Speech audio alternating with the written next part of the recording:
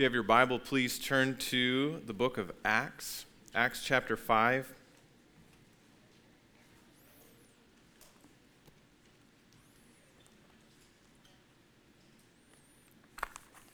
And we'll continue our series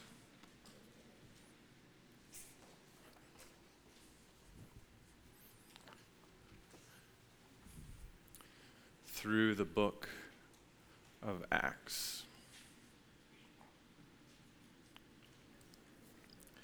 This story is one that comes as kind of a shock. Everything's been going great. The church is doing well. We've seen now a second kind of summary at the end of chapter 4. We had one at the end of chapter 2, and now here at the end of chapter 4 of here's what's going on in the church, and there's unity, there's generosity, there's awe at who God is, and then there's not. And there's, in this case, judgment. And so the title this morning is that sin is serious. There is still good news for us, for those of us who hope in Jesus, but this is a text to help us consider that sin is serious. The kids in our 3 to 6-year-old class heard this story about 3-4 weeks ago, a month ago. We actually had a couple, it was their first Sunday as teachers in the class. They'd been going through training, had observed, and it's like, okay, here's your lesson. You gave me Ananias and Sapphira, really? It's just what was next. But that's a little baptism by fire for teaching the children's class. And so, though we have joy in the Lord, we have lots of reasons to praise Him, lots of reasons to celebrate, and we experience so much joy and unity being together. In this text, we're reminded that God is holy, that sin is serious, that Satan is active, and that we are responsible for the choices that we make before God. And we should fear. We should fear the Lord, knowing that we walk before Him all our days. So let's read now that text. Acts chapter 5, verses 1 through 11. But a man named Ananias, with his wife Sapphira, sold a piece of property, and with his wife's knowledge, he kept back for himself some of the proceeds and brought only a part of it and laid it at the apostles' feet. But Peter said, Ananias, why has Satan filled your heart to lie to the Holy Spirit and to keep back for yourself part of the proceeds of the land? While it remained unsold, did it not remain your own? And after it was sold, was it not at your disposal? Why is it that you have contrived this deed in your heart? You have not lied to man, but to God. When Ananias heard these words, he fell down and breathed his last. And great fear came upon all who heard of it. The young men rose and wrapped him up and carried him out and buried him. After an interval of about 3 hours, his wife came in, not knowing what had happened. And Peter said to her, Tell me whether you sold the land for so much. And she said, Yes, for so much. But Peter said to her, How is it that you have agreed together to test the Spirit of the Lord? Behold, the feet of those who have buried your husband are at the door, and they will carry you out. Immediately she fell down at his feet and breathed her last. When the young men came in, they found her dead, and they carried her out and buried her beside her husband. And great fear came upon the whole church and upon all who heard of these things. Let's pray. Oh God, we thank you as we do every week that you have spoken to us through your word. Would you help us today as we consider this really difficult story? Would you help us to fear you as we ought? To remember that every moment is lived before you. And would you help us to know the free and full forgiveness that we can experience through Jesus. And would you help us to experience fellowship with you as we don't pretend that we have no sin, but as we confess it and turn from it by your grace. And so we ask that you would work in us today. Work your will in our hearts, and then work your will through us as we live for your glory. In Jesus' name, amen. So Ananias and Sapphira, right? The way you tell it to the little kids is they lied and then they died. It's like, you have my attention. And you should. And this story really does come as a shock because just in the verses right before, we see this story about Joseph, who we know better as Barnabas, who came, sold a piece of land, brought the proceeds, and laid it at the apostles' feet. We were told a couple verses before that several people did that. He's given as kind of the example of that, and the apostles give him a new name, Barnabas, son of encouragement. And then we have Ananias and Sapphira, who do almost the same thing. They sell the land, they bring most of the proceeds, and they lay it at the apostles' feet. There's a reminder for us here that chapter breaks are not inspired. When Luke was first writing Acts, he didn't think, well, Acts 4, that was a great story. What should I put in Acts 5? All right? He's not writing Acts 4 and then Acts 5. He's telling us the story. And chapter breaks are helpful because if we're like turn to the 10th page in Acts and our Bibles are all a little different, it's like how do we get there? So chapter breaks, verse divisions are helpful, but Luke's not, I'm going to write a really good one in Acts 5, 1 through 11. It connects to what came before, and it'll connect to what comes later. We'll see in a few minutes that it actually connects to some older stories that reveal to us the holiness of God and the seriousness of our sin. But we're meant to feel this contrast. Here's Barnabas, kind of acclaimed by all. Wow, what a great guy. Look what he did. He's the encourager. He took what he had and sold it and gave it to the church so that others would not be poor, that they would have everything that they need. Look at this great guy. Ananias and Sapphira would have known about that. And perhaps they thought, maybe we can get in on this. Wonder what kind of name we'll get that might go down through the generations. And they certainly are remembered, but not exactly the way that they had hoped. One of the big questions for us as we consider, like, well, how seriously should I take this story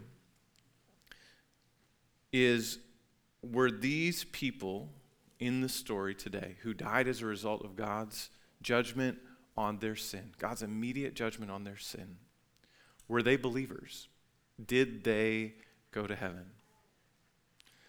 That's a question that I don't know that we can answer definitively, but it really seems like they are believers who went astray for sure and who experienced God's judgment for sure, but they're part of this church that great grace was on them all. And so this is for all of us. You say, well, I believe in Jesus. Something like this can't happen to me. That's not so much the point. The point is for all of us to remember that sin is serious, and we must live in the fear of the Lord. The big idea is this. In the fear of the Lord, let us live honestly before God and others. In the fear of the Lord, let us live honestly before God and others. And we'll talk about what that means as we go through. But first, we want to see that God is holy. We've been considering his holiness already as we read from Isaiah 6, as Paul read for us from Philippians 2, as we began in Psalm 99. God is holy. He is set apart from his creation. We tend to think of holiness as like not sinning. That certainly is part of it.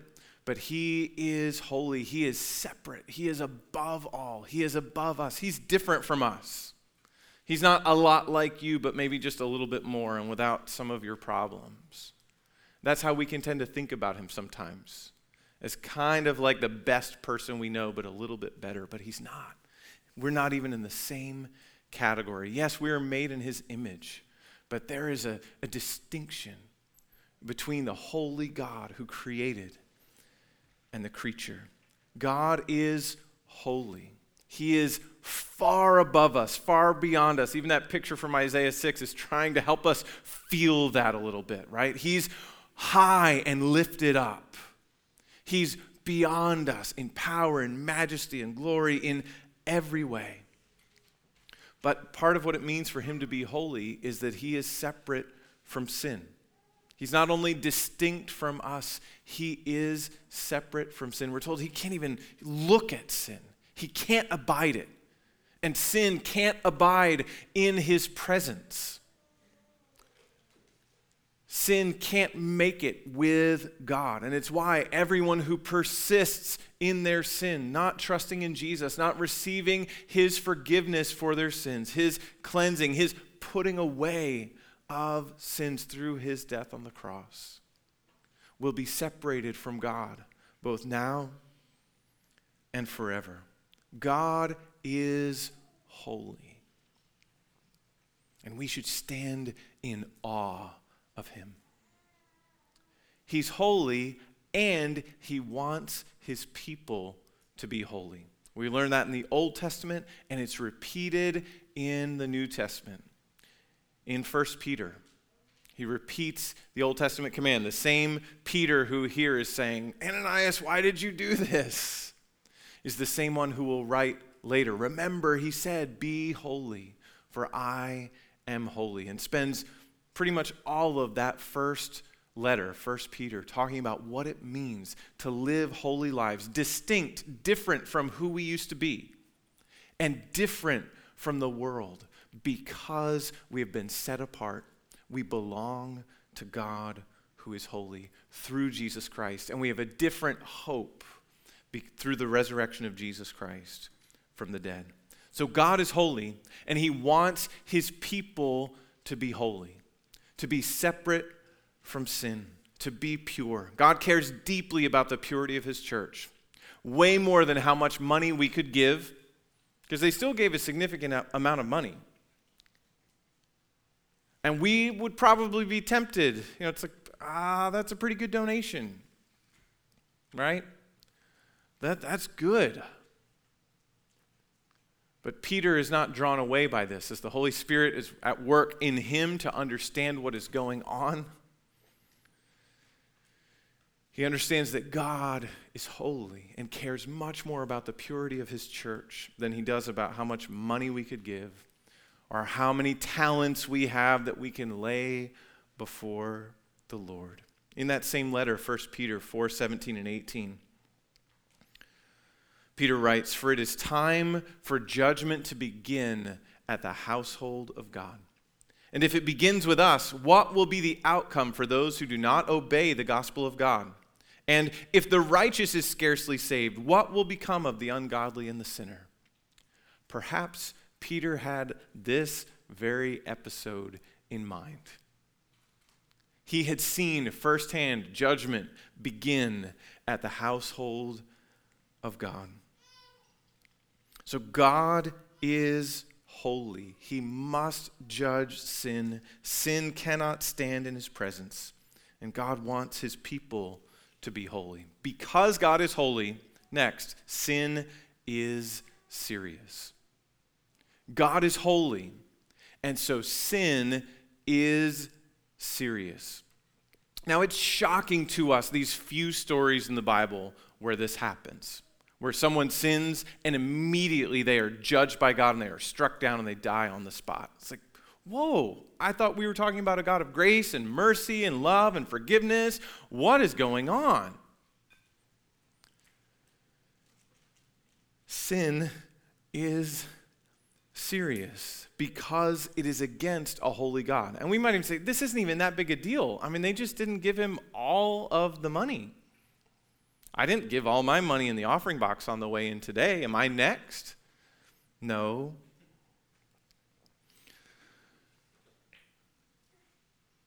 All our sin is against this holy God. All our sin actually deserves what they got. Right? The kids can say it with me, and you'll be learning it again for VBS. The wages of sin is death. Right. And we know it, and we say it, but then we're shocked when it happens, because the good news is God is so patient with us.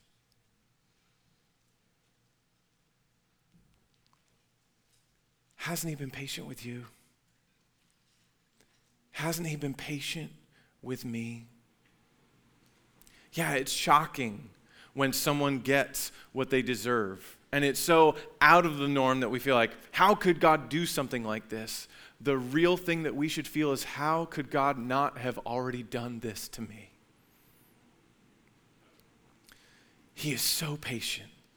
He is so kind. He is so merciful. He is so gracious. He is so forgiving. So then we kind of get used to the idea, okay, God has the right to do this. And we should be grateful that it is so rare that it happens like this. Maybe I just need to make sure I don't do the sin that they did, right? Is it that there's a sin that they did that's the extra bad sin that merits instant death, and so I've got to make sure that I avoid that sin. What was their sin? Is that the point, that I should avoid that particular sin? Well, sure, definitely avoid their particular sin, but also that's not really the point, right? Because God's response to our sin isn't always this immediate, but sin is this serious.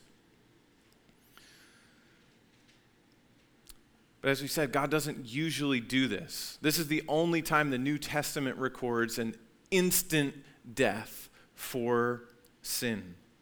But Paul does mention in 1 Corinthians 11 that people got sick and that some of them even died as a result of their abuse of the Lord's Supper, where some of them were coming to the table to show how great they were and how much they had, kind of at the expense of the poorer who didn't have as much to offer to the church.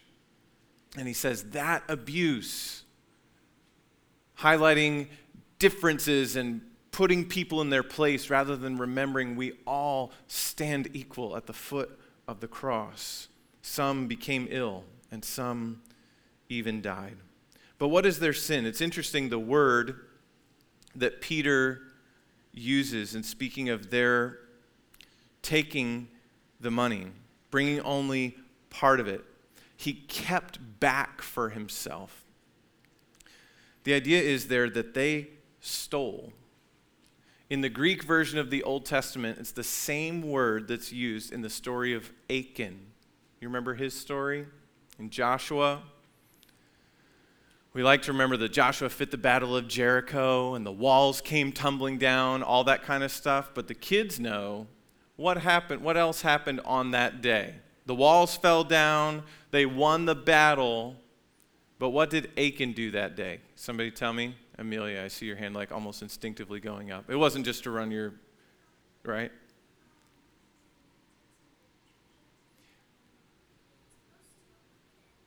Yeah. Yeah, God had told them, you go and you win the battle, but for this battle, you don't take any spoils. You don't take any of their stuff. That's not what we're doing today. Anything that is gathered on this day must be devoted to God. It must be destroyed or it must be used for his purposes. And we're told that one guy, Achan, another one whose name lives in infamy, he looked at some of the robes, some of the coins, and he's like, those are nice. I could use some of that. Now, we can get a little logical on him and go, you're wearing a garment that's from a different people than your people, somebody would figure that, like, who are you going to trade that with, right? But he saw it, and he wanted it. And he took what God had expressly forbidden him to take. He stole what was God's. And he died along with all his family. So they stole like Achan, but there's another kind of theological connection as well. Because what was happening? God's people were coming into God's place. It was representing a new era in the work that God was doing as they had come out of slavery, out of captivity, out of slavery, and then out of being in the wilderness and being lost and coming into God's land as they were supposed to be God's holy people in his holy place. One of them says, nope, this is mine. And the Lord says, no, it's not. And Achan is dealt with harshly by our standards.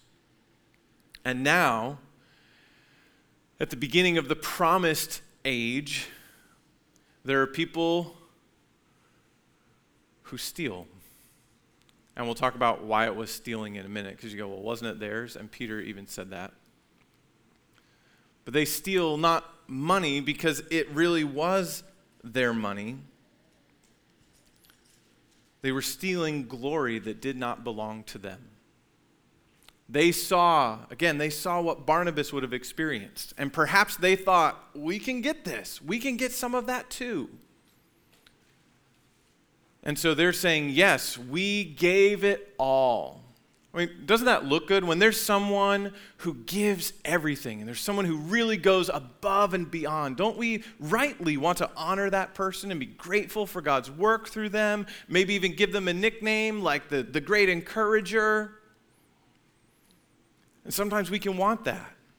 And so they wanted God's church to think they were more than they were, to think they had given more than they had. And aren't we all tempted the same way? Oh, I'm extra committed. I read my Bible every day. Absolutely. That's what Christians do, right? So of course that's what I do too. I have a vibrant prayer life. Of course. I mean, at least you need to think that, right? And we can be that way with one another. Oh, I couldn't make it to that, but it's because I'm really busy sacrificing over and all these other things, and I just want to make sure that you know how I give to other people. Aren't we tempted toward that? We want other people to think we're up here because we think they'll think less of us. They won't like us if they knew the real us. But God's the one we're lying to when we lie to his church. Their sin, we're told, is lying to the Holy Spirit. Lying not to man, but to God. You say they lied to the Holy Spirit, they lied to Peter. Peter's not the Holy Spirit, but they lied to God's church. Where does the Holy Spirit live in this age? Where does the Holy Spirit live today? He lives in the church. He lives in us. So they're not just lying to people. They're lying to God.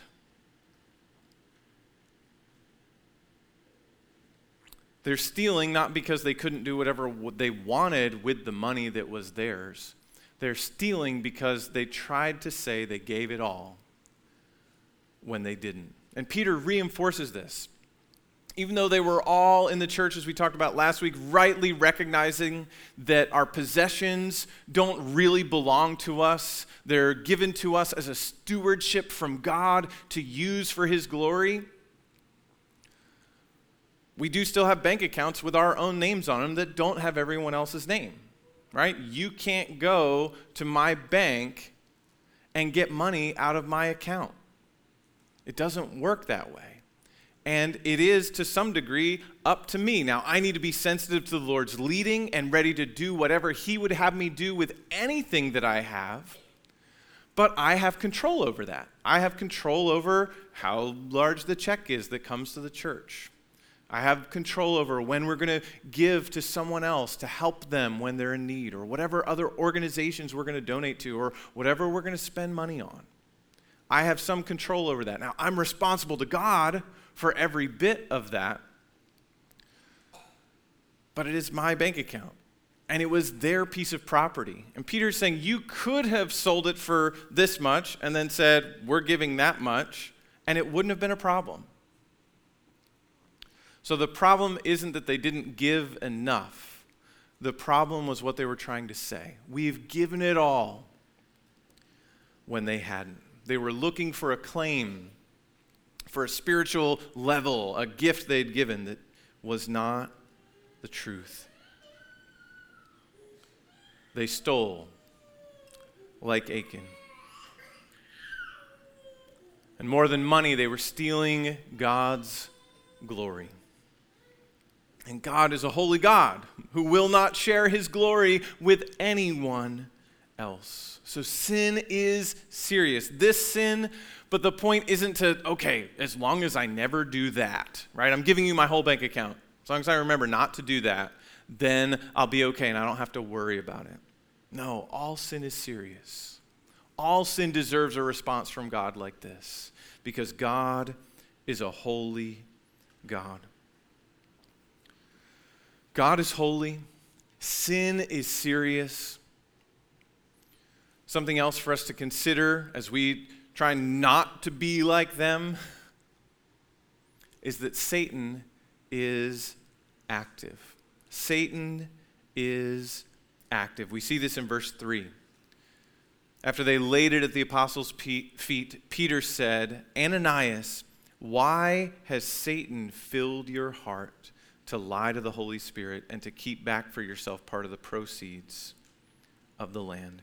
Why has Satan filled your heart?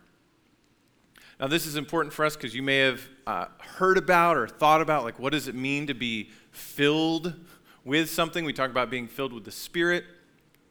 Here we're talking about Satan filling someone's heart. Are we talking about demon possession here, where someone can be just totally controlled by a demon? I don't think so. That's a different category. But they had allowed Satan to have a foothold in their heart. Satan is active. Peter, again in 1 Peter, the same Peter who's like, why did Satan fill your heart? Reminds us in 1 Peter 5, 8, and 9 that Satan is active. He says, be sober-minded. Be watchful. Your adversary, the devil, prowls around like a roaring lion, seeking someone to devour. Resist him, firm in your faith, knowing that the same kinds of suffering are being experienced by your brotherhood throughout the world. Resist him. Be sober-minded. Be watchful. As all this good was going on, as there was so much blessing, great grace upon them all in this early church, Satan was active. You know that Satan is alive and active, and he is our enemy, and he hates what God is doing. He hates that we're going to be baptizing 5 people today. He hates that. He hates God's work. He hates God's people. And he will do anything he can to disrupt God's work, to disrupt the unity of the church. The good news is, though he's active, though he's powerful, he is not even close to being as powerful as God. And he is already defeated. There's a way in which his activity now are just kind of some last gasps before he is ultimately destroyed. He is already lost. Jesus has already won the battle on the cross. But it's interesting, Jesus had already won the battle on the cross here. He had already won it when Peter wrote 1 Peter. So we don't just go like, whew, glad I missed that one. No, it tells us, be sober-minded, be watchful. Now, Satan is also limited. He's limited in his power. He's also limited in the place that he can be. He is not omnipresent. So Satan himself probably doesn't have too much to do with us here. There are probably other people doing bigger and more important things for God, maybe more of what God is calling them to than ours, but we know that Satan also has a team, right? And he has demons, fallen angels, angels who fell with him, who are active. Now, we can't see them, and especially in America, it sounds really weird, but our brothers and sisters who are from Africa are like, yes, we know what you're talking about. We've seen it. And so maybe here we're so used to like, well, we just live, we make our choices, we do our things. There's a psychological explanation for everything that happens. But especially for those who have been in other parts of the world, there is a spiritual world that we cannot see that is active even now. Now, Satan cannot win. He cannot have us forever, but he can do damage to the church as he did here. So we need to be reminded, not just that God is holy, not just that sin is serious, and like, okay, we do this.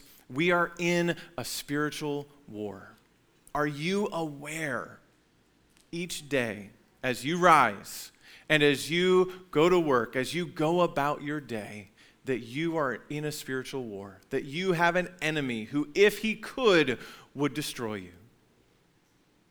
And at the very least, desires to disrupt your fellowship with God and your fellowship with other believers. And that he's tricky, that he wants you. But then are you also aware that Jesus gave his life and rose, showing his power over sin and death and Satan? And one day, Satan will be defeated. So God is holy, sin is serious, Satan is active, and even while Satan is active, we are responsible for our actions. We are still responsible for the choices that we make. Satan filling their heart to lie to the Holy Spirit doesn't mean they had no control over what they were doing. We can never say, the devil made me do it. You ever use that? We use that kind of jokingly sometimes. But we can never use that as an excuse. God doesn't say, oh yeah, that's right. There is some demonic activity there, and so it's fine. Even when there is satanic activity, we are responsible for our choices. So we see in verse 3, why has Satan filled your heart to lie to the Holy Spirit?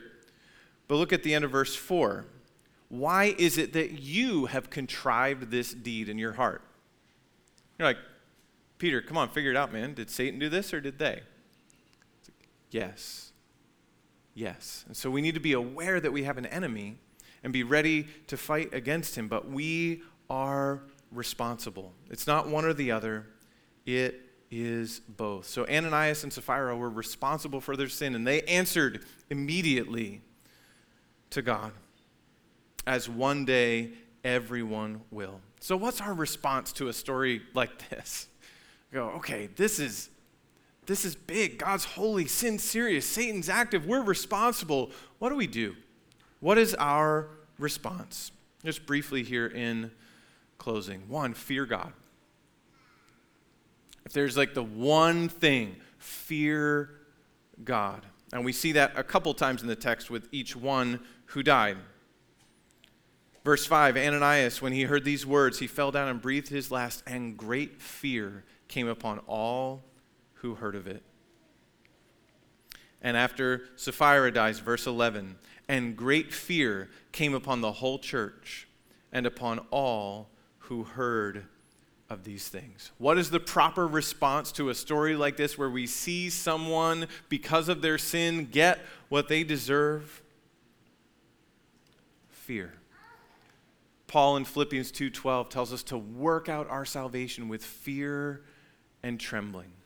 It's not that we make it happen, but as we live as God's people, we live in awe of him, aware that every moment,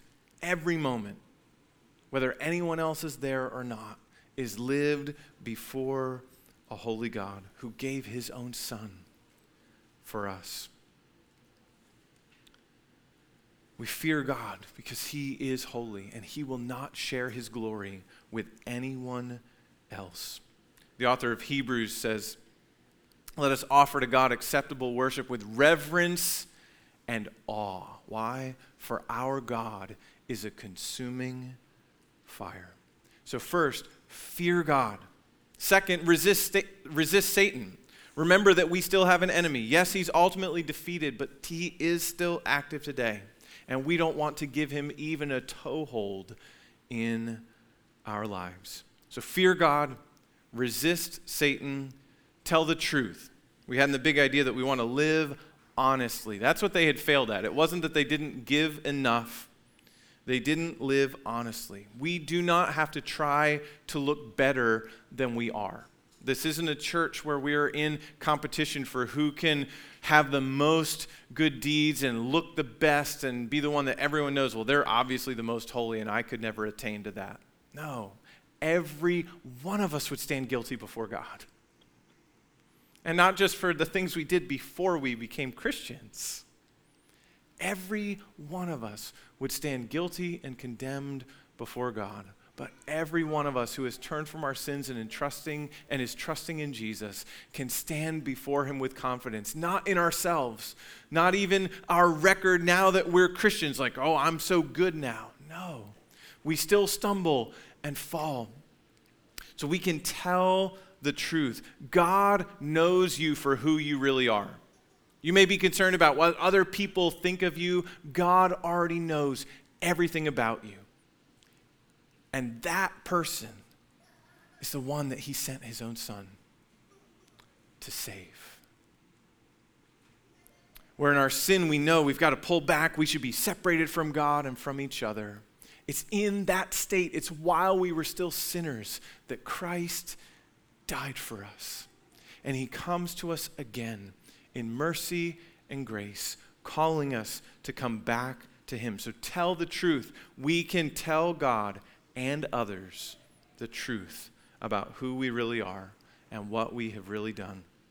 And as we do that, last, confess and forsake our sin.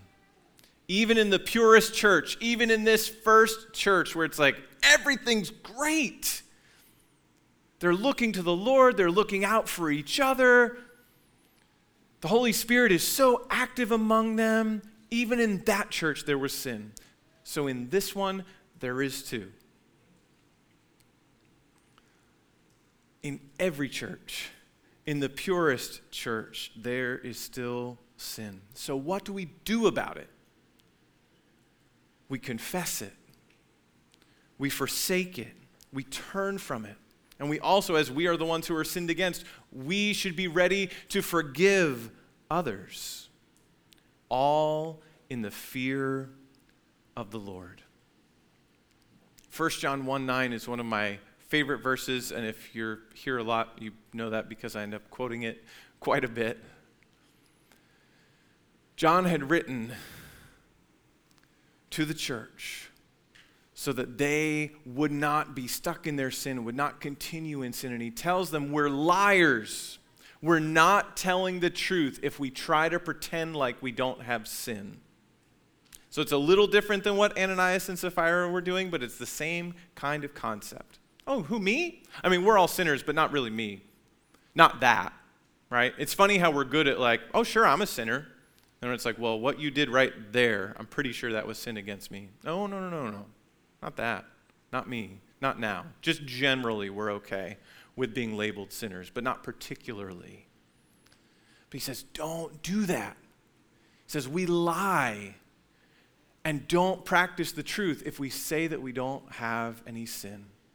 Instead, he says, if we confess our sins, he is faithful and just to forgive us our sins and to cleanse us from all unrighteousness. That's written to the church. It's written to us. We will sin. We will stumble and fall. And our sin will sometimes even be against each other in the church. That's not time to go, well, they're a terrible person, I'm out. It's time to remember we have all sinned and we all still do struggle with sin. And so we want to confess sin where we have sinned. And we want to be ready to forgive sin because God is faithful and just. It means it's the right thing for him to do to forgive our sin. It should be the right thing for him to do to judge our sin. But because he has judged our sin in his son Jesus on the cross, for everyone who hopes in him and who comes to him confessing their sin, now it is the right thing to do for God to forgive us our sins and to cleanse us from all unrighteousness. So fear God, resist Satan, tell the truth to God and one another, and confess and forsake our sin. Thank God that he doesn't usually deal with sin this directly. In the fear of the Lord, let us live honestly before God and others. Let's pray. Father, we thank you that you have spoken to us, and we ask that you would help us. You would help us even now, where we are harboring sin, where we are doing our best to look better than we are, rather than just honestly telling the truth about who we are and seeking to turn away from our sin and turn again to you who welcomes us. You who are so far above us have sent your Son so that we could be welcomed by you and we wouldn't have to shrink back from your presence. Oh, we thank you for that good news. Would you have that good news sink down deep into our hearts and cause us to be a church that fears you, that resists Satan, that tells the truth to you and to each other, and that confesses, forsakes, and forgives sin like you have forgiven us. We pray in Jesus' name. Amen.